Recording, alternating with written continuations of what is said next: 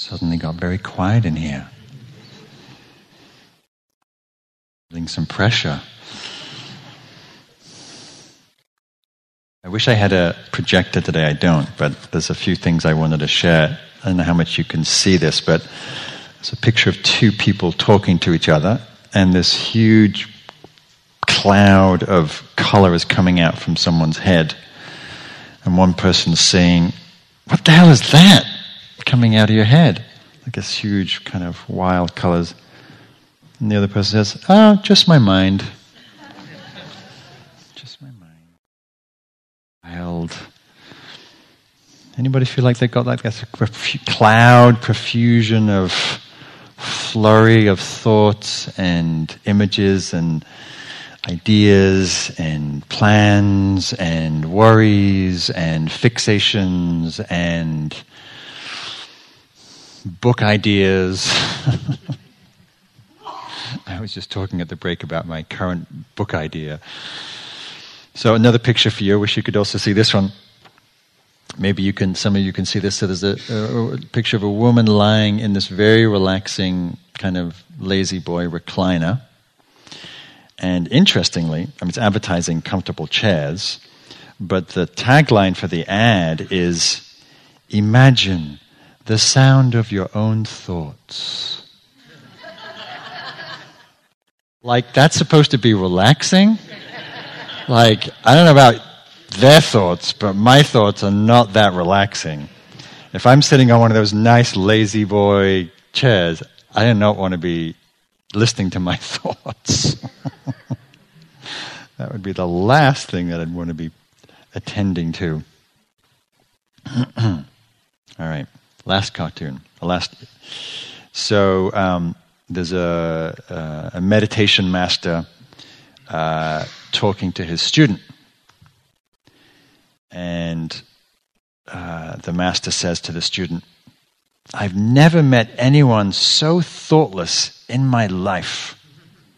Keep up the good work." The student says, "Thank you, master." But as a caveat, just so, always good to put this caveat in, this practice is not about having thought-free meditation, right? You see these images, like that image on Time magazine, people blissing out. In meditation, the way the media likes to portray meditation as if it's always this bliss, thought-free, idyllic experience that we rarely have, but always think we should have and would like to have.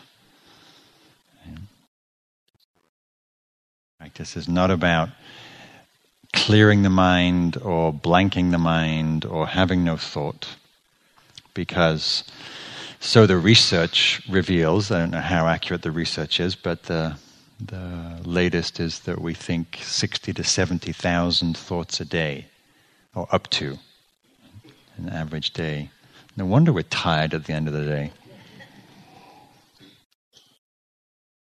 There's a researcher at Stanford, I'm not sure if this was actually hard data, but surmised that 90% of those we thought yesterday. If you think about your thoughts, they're not exactly that original, right? The same worries, the same plans, the same to-do list, the same judgments, the same ideas, right? Occasionally the odd original creative thought that we borrowed from somewhere or read somewhere and then claimed it as ours.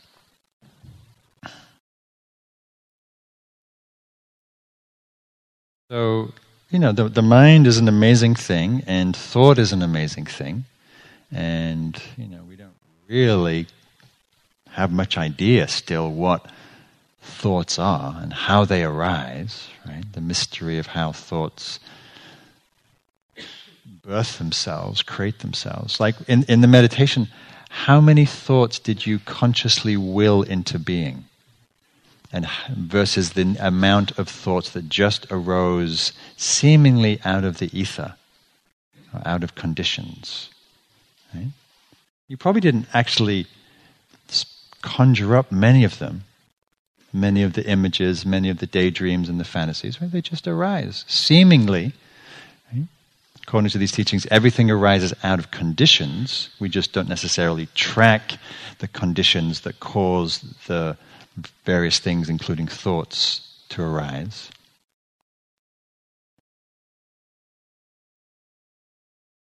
So, and yet our mind and our thoughts, can be, as the Buddha said, nothing can harm you as much as your own mind untrained, and nothing can help you as much as your own mind trained. So, our mind and our thoughts, can create beautiful art and literature and poetry and architecture and music and philosophy and culture, right? Even if it's not funded anymore.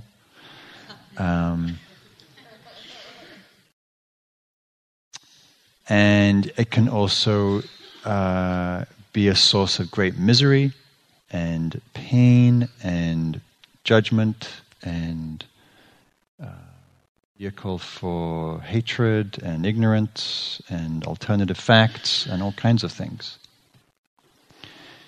So, like with anything in this practice, with these wisdom teachings, the point, the orientation is, how do we develop a wise relationship to our mind and to our thoughts? How do we become more clear, more conscious, so our mind is actually supportive of our own well-being and the well-being of others and the well-being of the planet? Ask.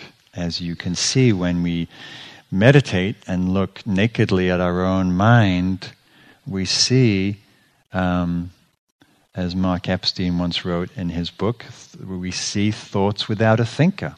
The thoughts think themselves, and they're not exactly in our control.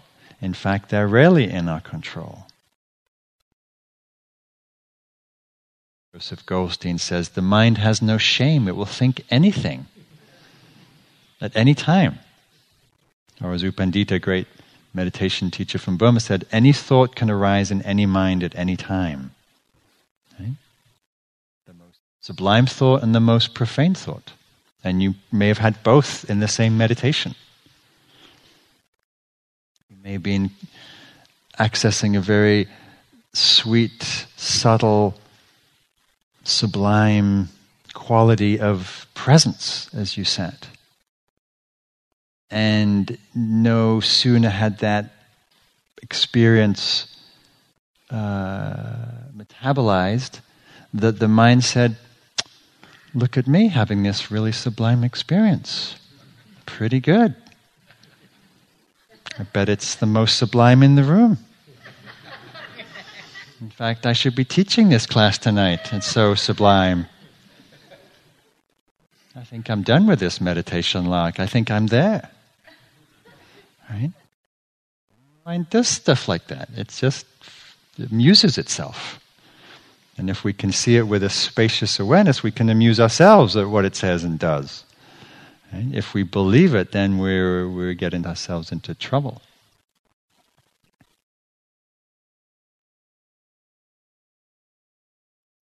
So I wanted to talk about one of my favorite themes in Buddhist teaching on a particular flavor of thought, particular flavor of mind, which the Buddha spoke to as Papanca, which means the proliferation of mind. The tendency and habit of the mind to proliferate based on certain experience. And it's a really interesting thing to pay attention to, because it's what mostly distracts us in our practice, in our meditation, in our cultivation of mindfulness. And it's also where we hang out most of the time in our lives, in this proliferating, concocting and storytelling mind. Okay? And again, I want to caveat to what I'm saying is there's, as with anything, there's both a healthy and unhealthy dimension to it. The healthy side is that when we do let our minds free associate, float, drift, wander, we can make amazing connections and amazing insights can arise, amazing creative inspirations can come. Okay? Rarely, but they do. Most of the time, they're just drifting and worrying and ruminating in what neuroscientists call the default mode network, where we're ruminating about who? Not saving all beings. No, we're ruminating about ourselves. Maybe saving ourselves. And really, partly what mindfulness is, when mindfulness establishes itself, it interrupts the default mode network. It interrupts this habitual, self-referencing, slightly negatively oriented, slightly future-oriented, ruminative process that doesn't necessarily lead to much peace or well-being. Even though the habit is to think about ourselves in the hope that we will sort of better ourselves in some way, improve our lives in some way. But actually, mostly it just makes us worried and self-centered and obsessed.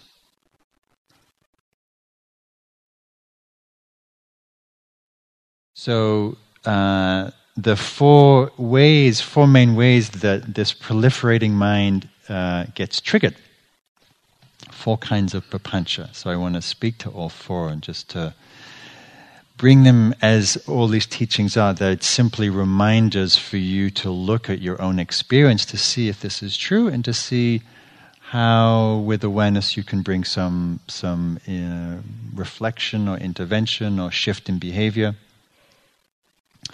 So the first kind of papancha is tanha papancha, which means the proliferation of thought based on sense desire.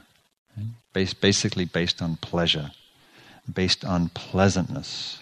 And I wanted to refer to that in the meditation, but I didn't really want to keep breaking the silence. So, based on pleasure, the mind proliferates. Right? So think about your own experience. In fact, I've got another ad to show you. Again, I wish I had a big way I could project this on the screen. So, which way does the ad go? It goes, okay, here we go. So this is a meditation from the London Times. This is years ago. It says, so there's an orange dot in the middle of this piece of paper. And it says, try this simple form of meditation. But I need my spectacles to do it. Okay. It says, focus on this dot. Stare into it for a few minutes. See it as a door, an opening, a vessel into which you are moving. Once inside, your heartbeat begins to slow. You feel peaceful, calm, serene. Right? Which is actually, this is a traditional form of meditation. It's called kasina, where you focus on a color and on a disc. And then it says, you'll feel the same calm, serene when you open the door of an E-Class Mercedes. This is called kind of what Trungpa Rinpoche called spiritual materialism of sorts, where our culture, as hungry as it is, co-ops meditation principles to sell stuff like Mercedes. So, why am I talking about that? Right. Sensory experience and the proliferation. Okay? Maybe when I held up that picture of a nice orange Mercedes, some of you already started proliferating. Like, oh, that looks cool. Maybe I should get a new car. Right? I mean, in a way, you could think of the whole advertising industry as planting seeds in our minds, so then we will proliferate about that which is unconsciously or consciously implanted, so that the next time you're at Safeways or at Costco, you end up buying it. Right?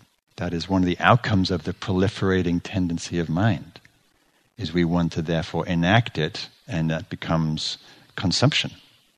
It's how the GDP keeps going, in a way. The term samsara, the endless round of experience, right? Partly driven by this tendency, this proliferating tendency of mind to want. Oh, what's that? Great, thank you. Great service. I should come here more often.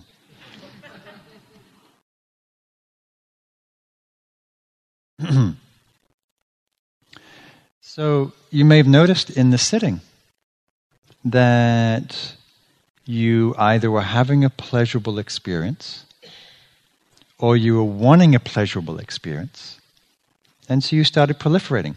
So a very common example of what happens in meditation. We're sitting, we come from our busy day at work, we drive here, we get here, and it's like, oh, finally, no kids, no cell phones, no emails, no meetings. I just get to be at Spirit Rock with friends. How lovely.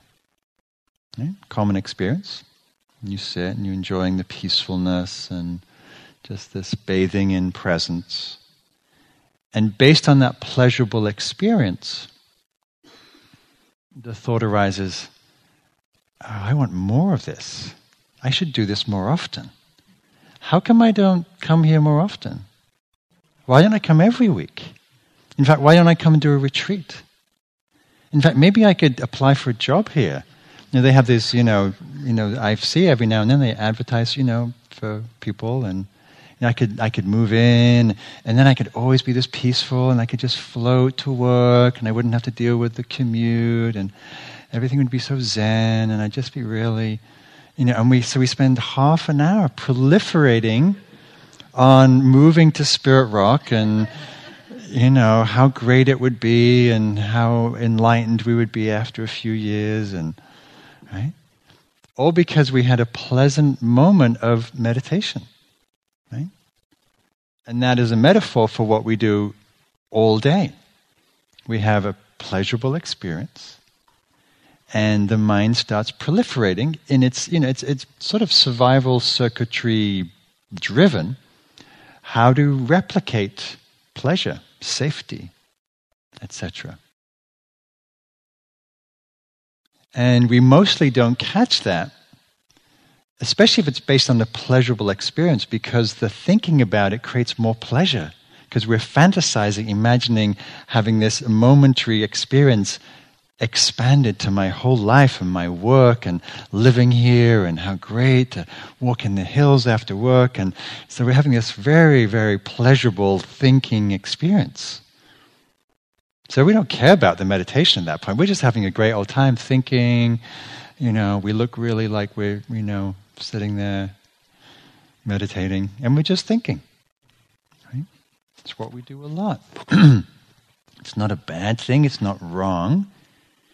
But just to notice if that happens. Or you're on the bus going to work, and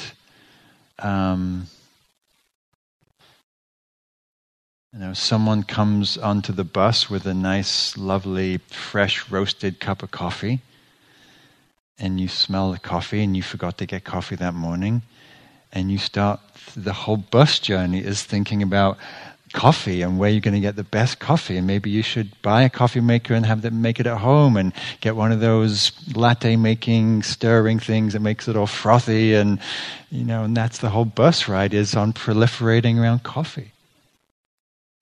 Again, nothing unusual, but all these times take us out of what's here. Right? Take us into some imaginary future that will be replicating the pleasure that we're wanting now, pleasure that we're seeking.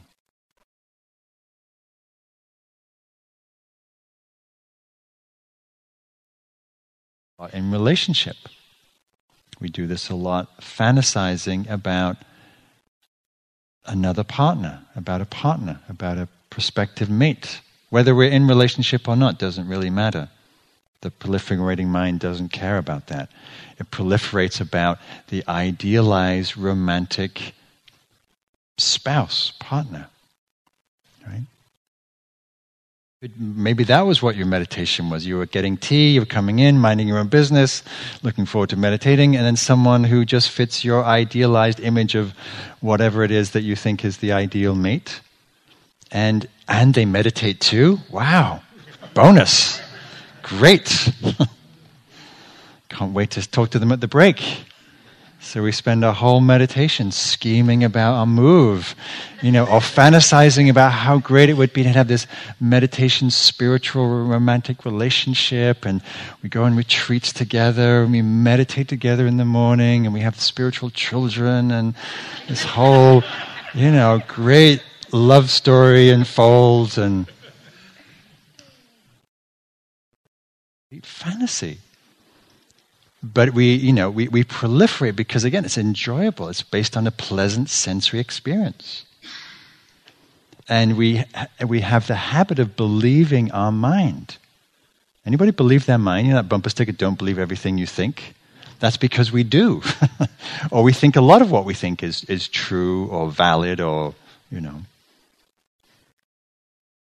Spin off these what we call in the Vipassana scene, the Vipassana romance. We have these imaginary romances. When you go on retreat and you're on retreat for a week or a month or 3 months, that proliferation goes on for a long time. You really do have kids and a house, and you move to the country, and and then you get divorced, and it's all terrible, and you got alimony, and and it becomes something else.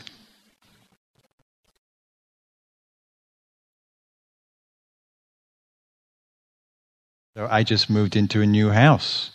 And so my particular Papanca right now, when I meditate, is, of course, what? It's remodeling. It's decorating. It's renovating. It's fixing the leaks. It's, all the things one can do when you have a new house. Right? Color schemes, flooring, faucet design. Right? It's very visual. Very compelling, very tedious, based on pleasant experience. I'm driving up to Spirit Rock and I see a particular house that close to the color I want to paint the house. So I'm imagining the color, different light, different shade,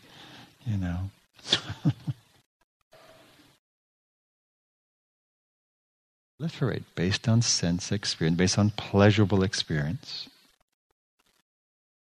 which fuels desire, grasping, wanting, longing, attachment, deficiency, won't be happy till I have, all that fuel that these teachings point to a lot, comes often from a very simple experience. And then the opposite is moha papancha, which is proliferation based on unpleasant experience. And again, we see this in meditation. I was going to point to it in this sitting. It was quite warm in here, probably for many of you. It was warm for me. And so we're sitting, and it's warm, and it's hot, and then it's kind of uncomfortable. And then, why don't they put the air conditioning on? Is the air conditioning on? Do they have air conditioning? I mean, it's not very eco to put air conditioning on, but, it is hot and we're meditating.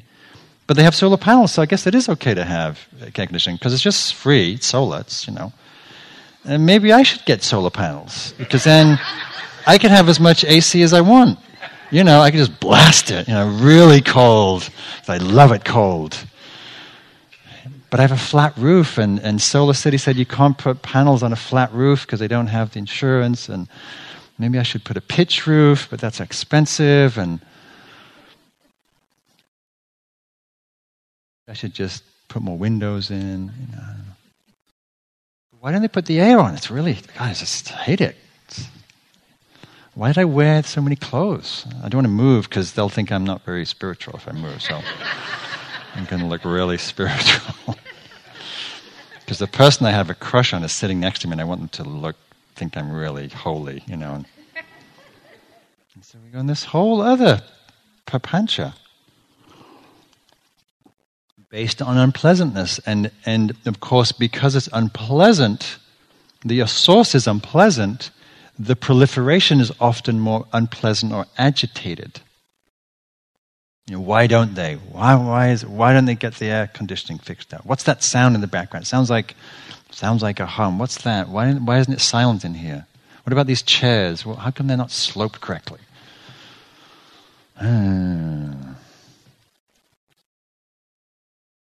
We have some physical pain, right? Talk to someone on the break having physical pain, right? Not uncommon. Anybody have some physical pain here? Aches, pains, discomfort, right? About half the room. I ask the same question next week, the other half of the room. Right? Based on unpleasant experience, based on we have an experience of unpleasantness, which we usually react to with aversion, with resistance. Spin out. Rather than simply being able to be with the unpleasantness, we start planning our whole health treatment. We've got aching back, and we go immediately to what's wrong with it. I should have gone to the chiropractor. I know I was lifting and twisting. They said don't lift and twist. Why don't I take care of my body? I need to work out more. I should go to the gym, but I hate the gym.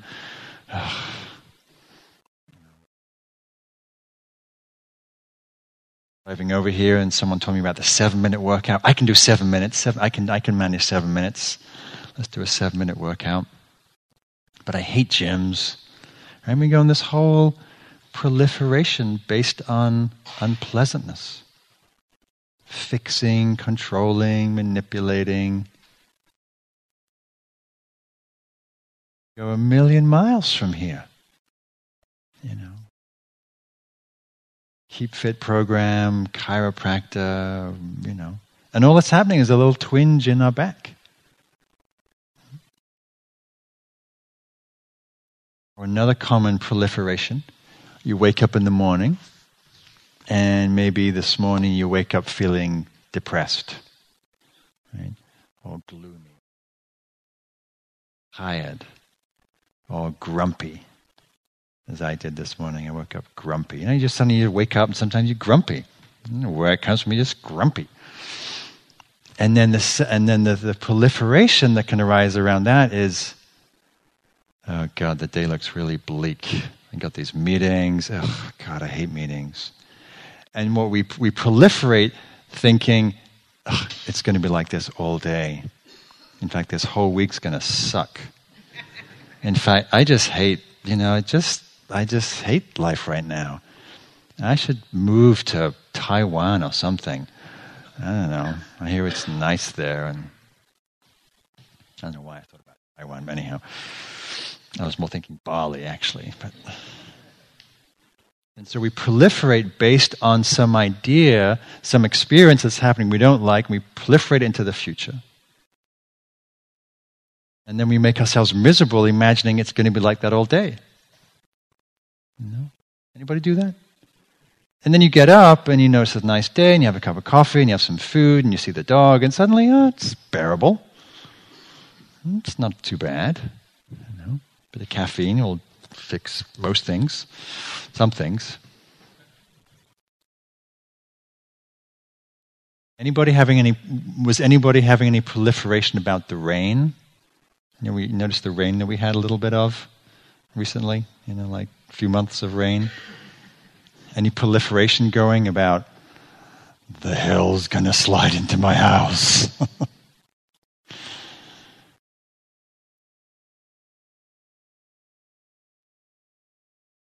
Never gonna stop.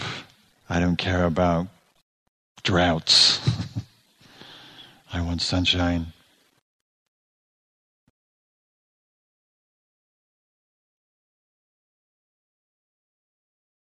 About what's happening politically, right? We hear one piece of news.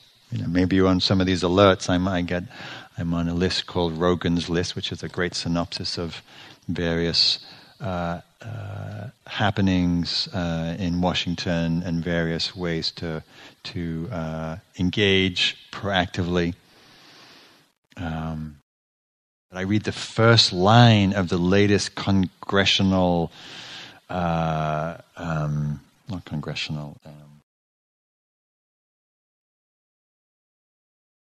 executive order, and then my mind proliferates wildly. Anybody doing that of late? Right.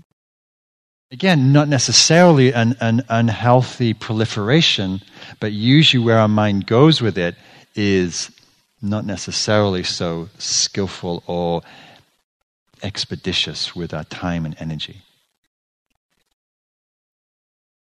Often we'll go to catastrophe, we'll go to globalizing, we'll go to disempowerment, we'll go to hopelessness, we'll go to overwhelm, because the proliferating mind gathers other proliferating thoughts about other executive orders or other things that we seem to have difficulty impacting.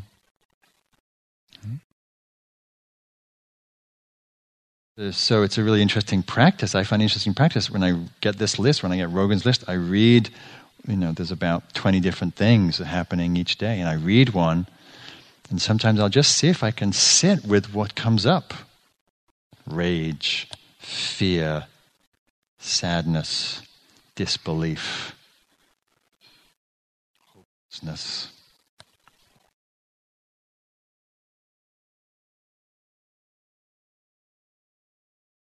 See if I can work with that proliferating mind that doesn't spin myself out.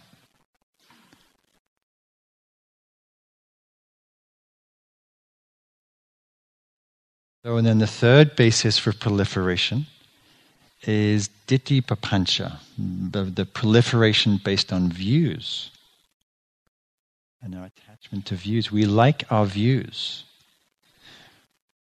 You notice whenever you're arguing in your mind that you're always right? You're having an argument with your boss or your partner or your political opponent or someone across the aisle, and you're having this righteous argument, and you're right. It's very vehement because we're very attached to our views and our point of view that how we see the world is right, or our ideology of how to enact a certain value is right. Favorite lines from these teachings is from a Zen master called Bankei, Bankei, who said once, I think it's from like the 12th, 13th century, don't side with yourself. Caveat that more with a try not siding with yourself. Maybe less of an imperative order, but more of it as a reflection. What would it be like not to side with yourself?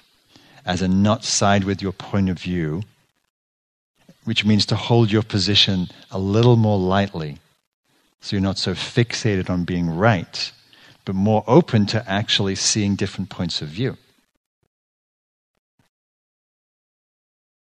I listened to a wonderful talk recently. I forget who was giving it.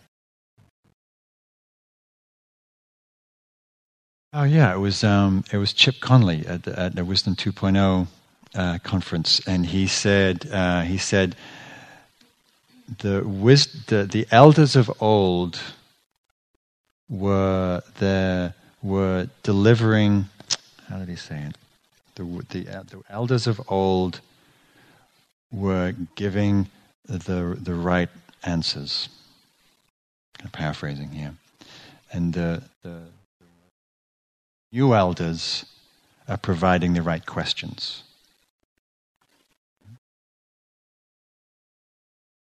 Inviting us, encouraging us to be curious, to inquire. Right?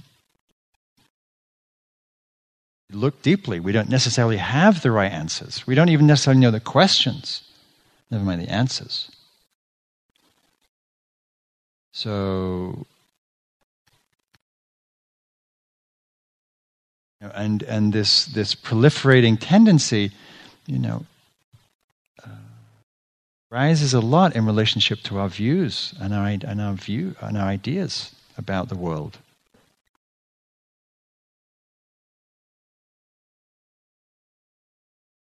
And our views about ourselves and our spiritual life.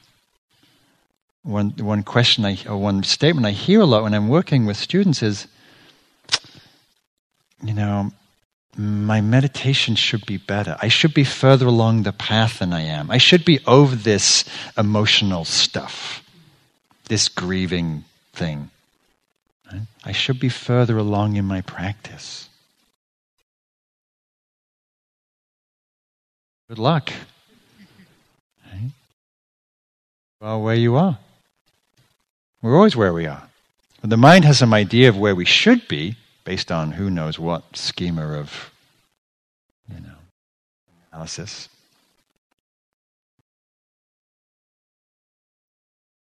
So those views can be very pernicious. I should be further along in my practice. And then we have a whole proliferation about all the things we should be doing to be further along in our practice, which becomes a never-ending self-improvement project.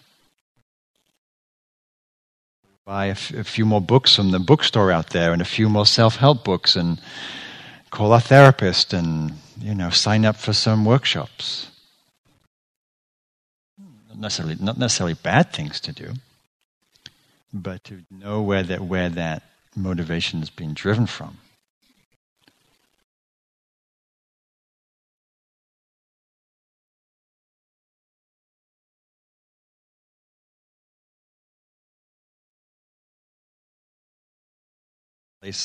Places to see the Papanca in social media or online anywhere is, you watch a YouTube video or someone posts something on Facebook, and then you start scrolling down the comment section and you start seeing how minds proliferate. Usually it goes down to an extremely bad common denominator. It gets down to the lowest, rudest, insensitive, judgmental, reactive, attached points of view. There's only so far I can read, and then I have to quit reading the comments. It could be no matter what it is, especially on YouTube. See, particularly, it's a place to prevent their proliferation. It's bad enough having proliferation going on in your head. It's much worse to actually speak it.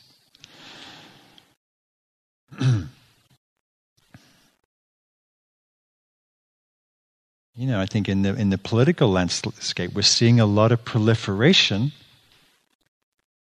The proliferation around truth, the proliferation around facts, the proliferation around alternative facts.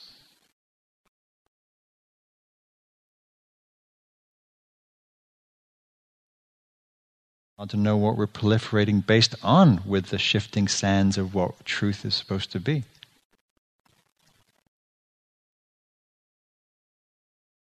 So the last domain of proliferation, and really there's lots more, but these are four kind of primary ways that we proliferate based on certain things, is what's called mana papancha, proliferation based on identity, based on sense of self, based on me and you and me and my life, and my ideas and my dreams and my world, my personality, my anything and everything. This is another cartoon strip of sorts. So there's a guy meditating, 6 different captions. And the first 5 captions, he's looking like a really good meditator. So the first caption says, in his great posture, what my friends think I do.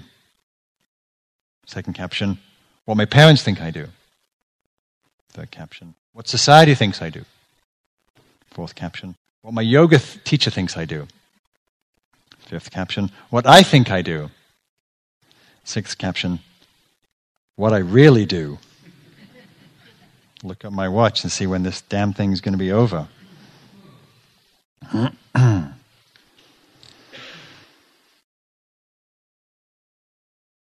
Proliferating based on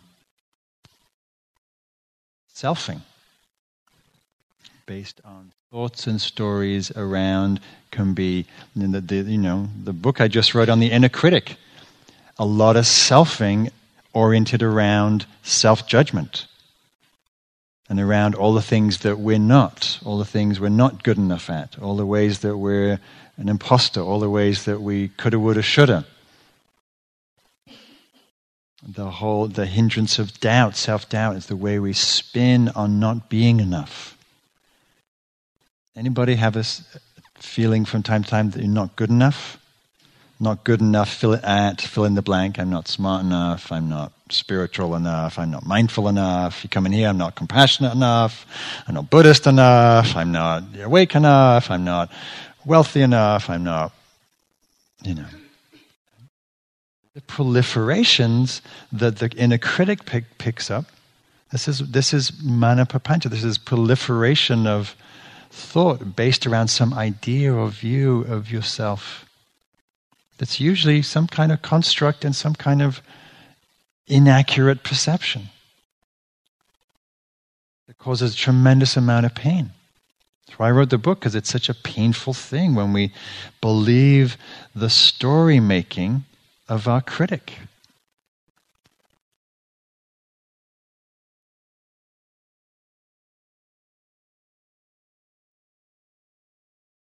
Same way the story making we make up about other selves, other people. How many stories have you made up about people here tonight? You just look around the room. It's hard to look at someone without having a story. And if you look at them long enough without them looking at you, you'd proliferate a bunch about, you look at their dress or their hair or their age or, and and you see their car that they came in from, and right, and you start in the way they meditate, and you have a whole story. Oh, they've meditated a long time. Look at they look so serious, or what, and we just build these edifices of delusion. Projection is a proliferation of mind that we take to be real. And again, none of it's a problem unless we solidify and take it to be true, and then behave and act as if it was true, rather than actually maybe questioning the assumption or the projection or the idea or the proliferation.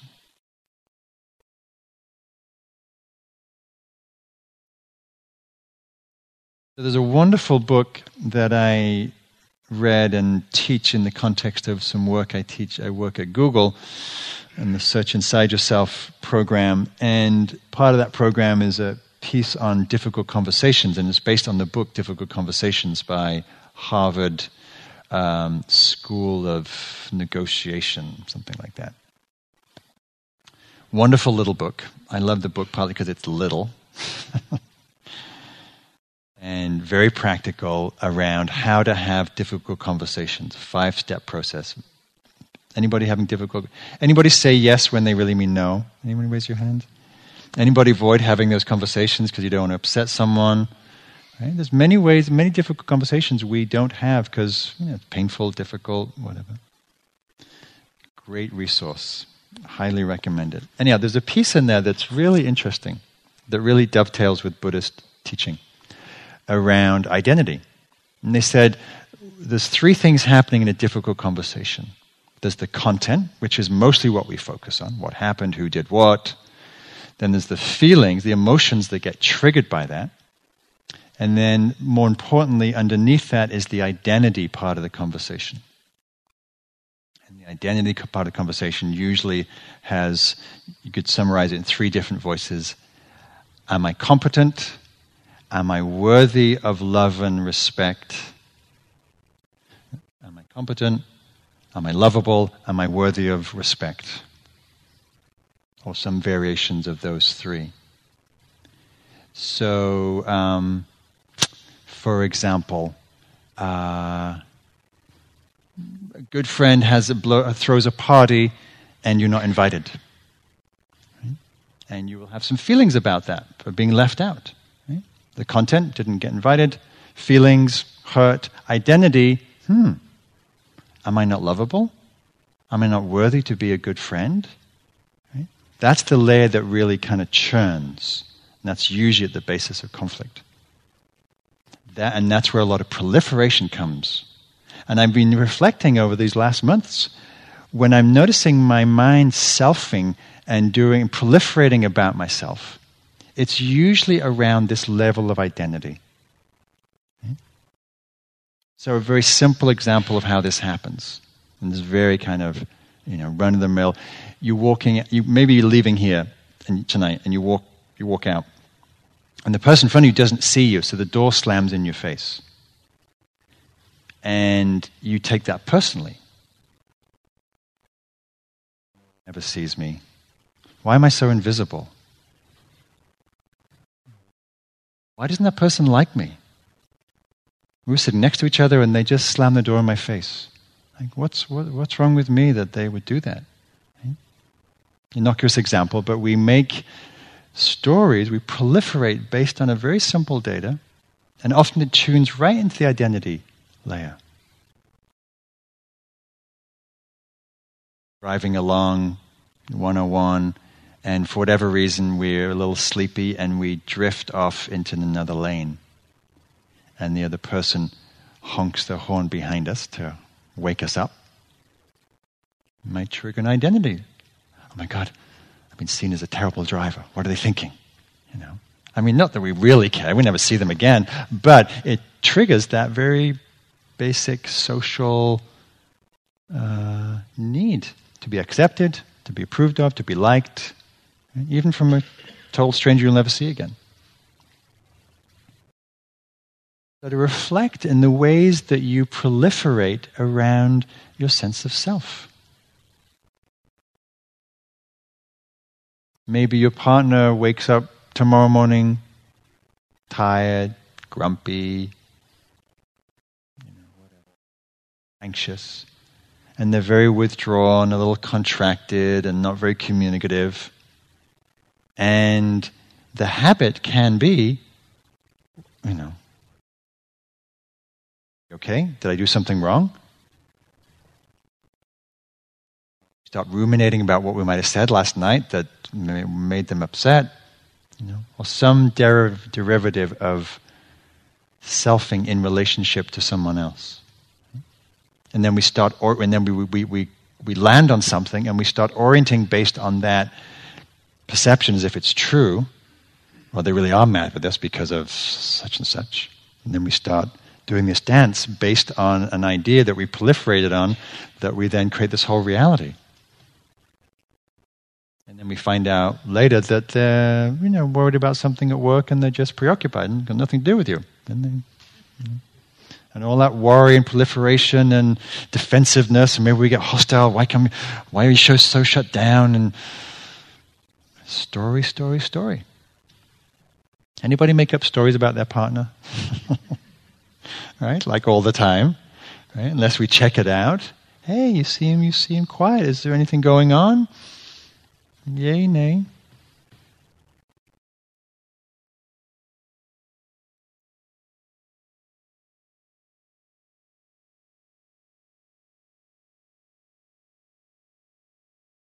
So explore these realms to see, the amount that we're lost in thought. As well, Buddha Das, a great meditation master, said of I'm not sure if he was referring to Western students or meditation students. 3 words: lost in thought. We're mostly lost in thought. Life goes by, right? Sad reality. And with mindfulness, we have the gift of being able to wake up, to penetrate through the cloud of thought and ask ourselves, do I really want to be going down this long train? That lovely analogy of being, instead of being an eager person to take a train ride out of the station, you become the station master who sees the train coming in and out, and you see the train, my future retreat at Spirit Rock, and you go, I don't want to think that thought. I actually just want to stay present. Or the thought of my relationship woes. No, I'm not going to get on that train because that just is never-ending torment. Or my bank balance and my 401k worries. I'm not going to take that train. Sometimes, there's a archetypal image of wisdom. Manjushri carries a sword. The sword of wisdom cuts through delusion. Sometimes with our awareness, we cut through the meandering, proliferating mind, and we just say, enough, stop. Not going down that train. Wake up. And we reorient ourselves to the physical, immanent present.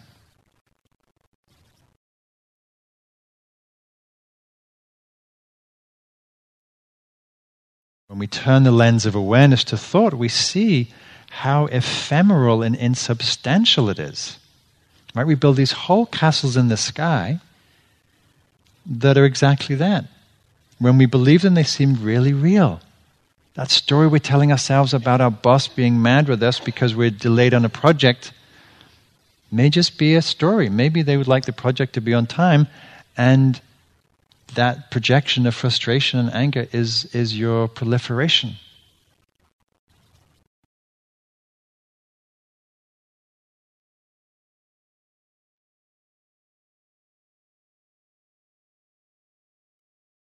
Maybe bring some inquiry to those thoughts. Is it really true, the proliferating mind about how unworthy you are or not good enough you are? Can we question those thoughts? Question those views that proliferate so many thoughts about us, ourselves, and our deficiencies?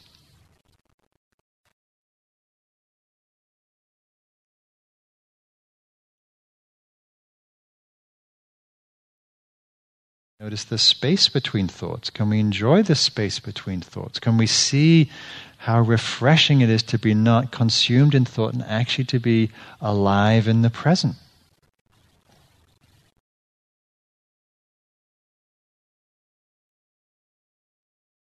I'm always amazed when I go hikes. I've been hiking a lot recently because it's been so gorgeous, but I hike a lot in the rain too. It's also my favorite time to hike. And at times I'm incredibly immersed in the forest or the hills. And at other times I'm proliferating about building a cabin up in the top of the woods there, or a little shelter where I can meditate all day in the woods, in the shade at the top of the ridge. And then I wake up, I'm like, what a waste of time. I'm hiking 45 minutes to get to the top of the ridge to enjoy the view from the ridge, and all I'm doing is thinking about planning a platform that I can be at more of in the future, as opposed to being there now. It's a good idea, but I don't want to waste my time on the hike thinking about it. Mostly because it will never happen, because one, I don't own the land, and they probably wouldn't let it happen anyway, so just drop it. It's a nice idea, but come on. Got a life, just sit on top of the grass. Why not? That's a nice thing to do.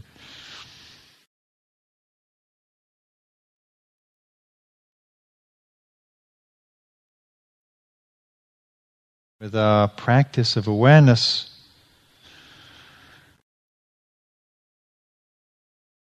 one of the things that we're learning to cultivate, one is this quality of bare attention, where we're present to direct experience, unmediated through concepts and ideas and proliferation. Sometimes called non-conceptual awareness, many other names for it. So you see this plant, flower, orchid, or whatever it is behind me. Can we be with the simplicity of that immediacy of experience, unmediated through our ideas and stories and memories and biological classification, and simply be present to flowerness, the isness of the flower, of the plant. Right? Rather than, like one of those on my dining table, that would look nice. I know they come in pink and red too. I like the red ones, they're really bold. And proliferation, How juicy and immediate and yummy and lovely and satisfying and rich when we drop the concept and story and proliferation and come into the direct experience. which is mostly what we're craving. Is that intimacy with life. Right? And our thoughts, as wonderful and as creative as they can be, especially this proliferating tendency, takes us away from that intimacy, that immediacy, that pulsing aliveness, right, that we can sense out in nature. Right? It wakes us up to our senses, right, to our animal nature. It's beautiful, wild, immediate. Right? It shocks us sometimes with its beauty and its vibrancy and its aliveness and diversity. Nature retreats to help, because it's easier to wake ourselves up from our storytelling mind.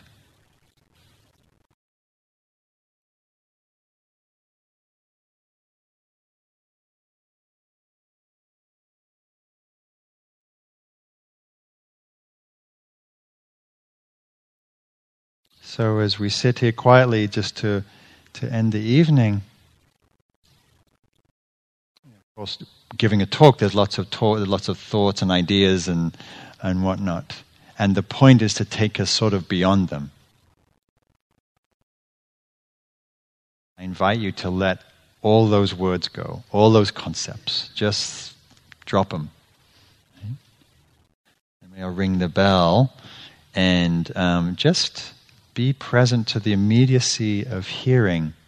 And you might notice that you like the bell and want to buy one and take it home, and right? And they all right, bell, sound, vibration, because we're like that.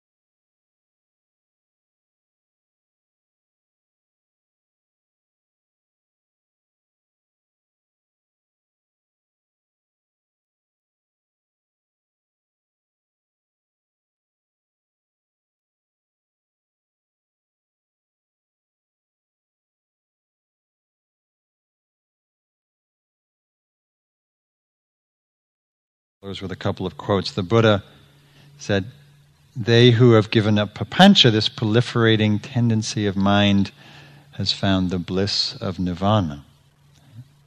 There's a whole body of teachings he gave around when we cease this proliferation of mind, how we come to the immediacy of our sense experience.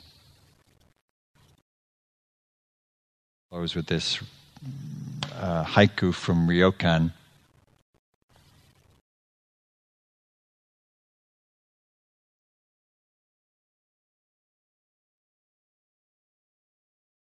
Perfect, since we have full moon tonight, or was it last night? Last night, which was really amazing. I saw it rise. Beautiful. So he's a very poor, simple hermit, pilgrim, monk, lives up in the mountains, very little possessions.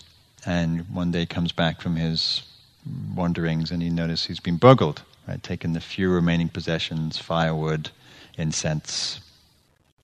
I don't know what else he had. Writes this haiku. The moon at the window, the thief has left behind.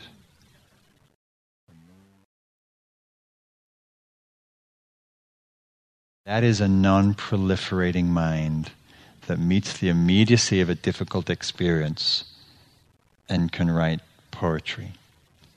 That's one of the fruits from that.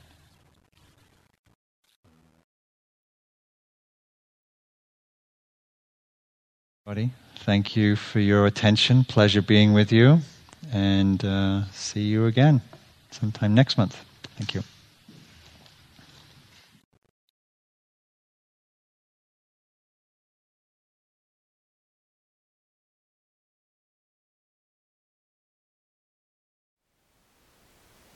Thank you for listening. To learn how you can support the teachers and Dharma Seed, please visit dharmaseed.org/donate.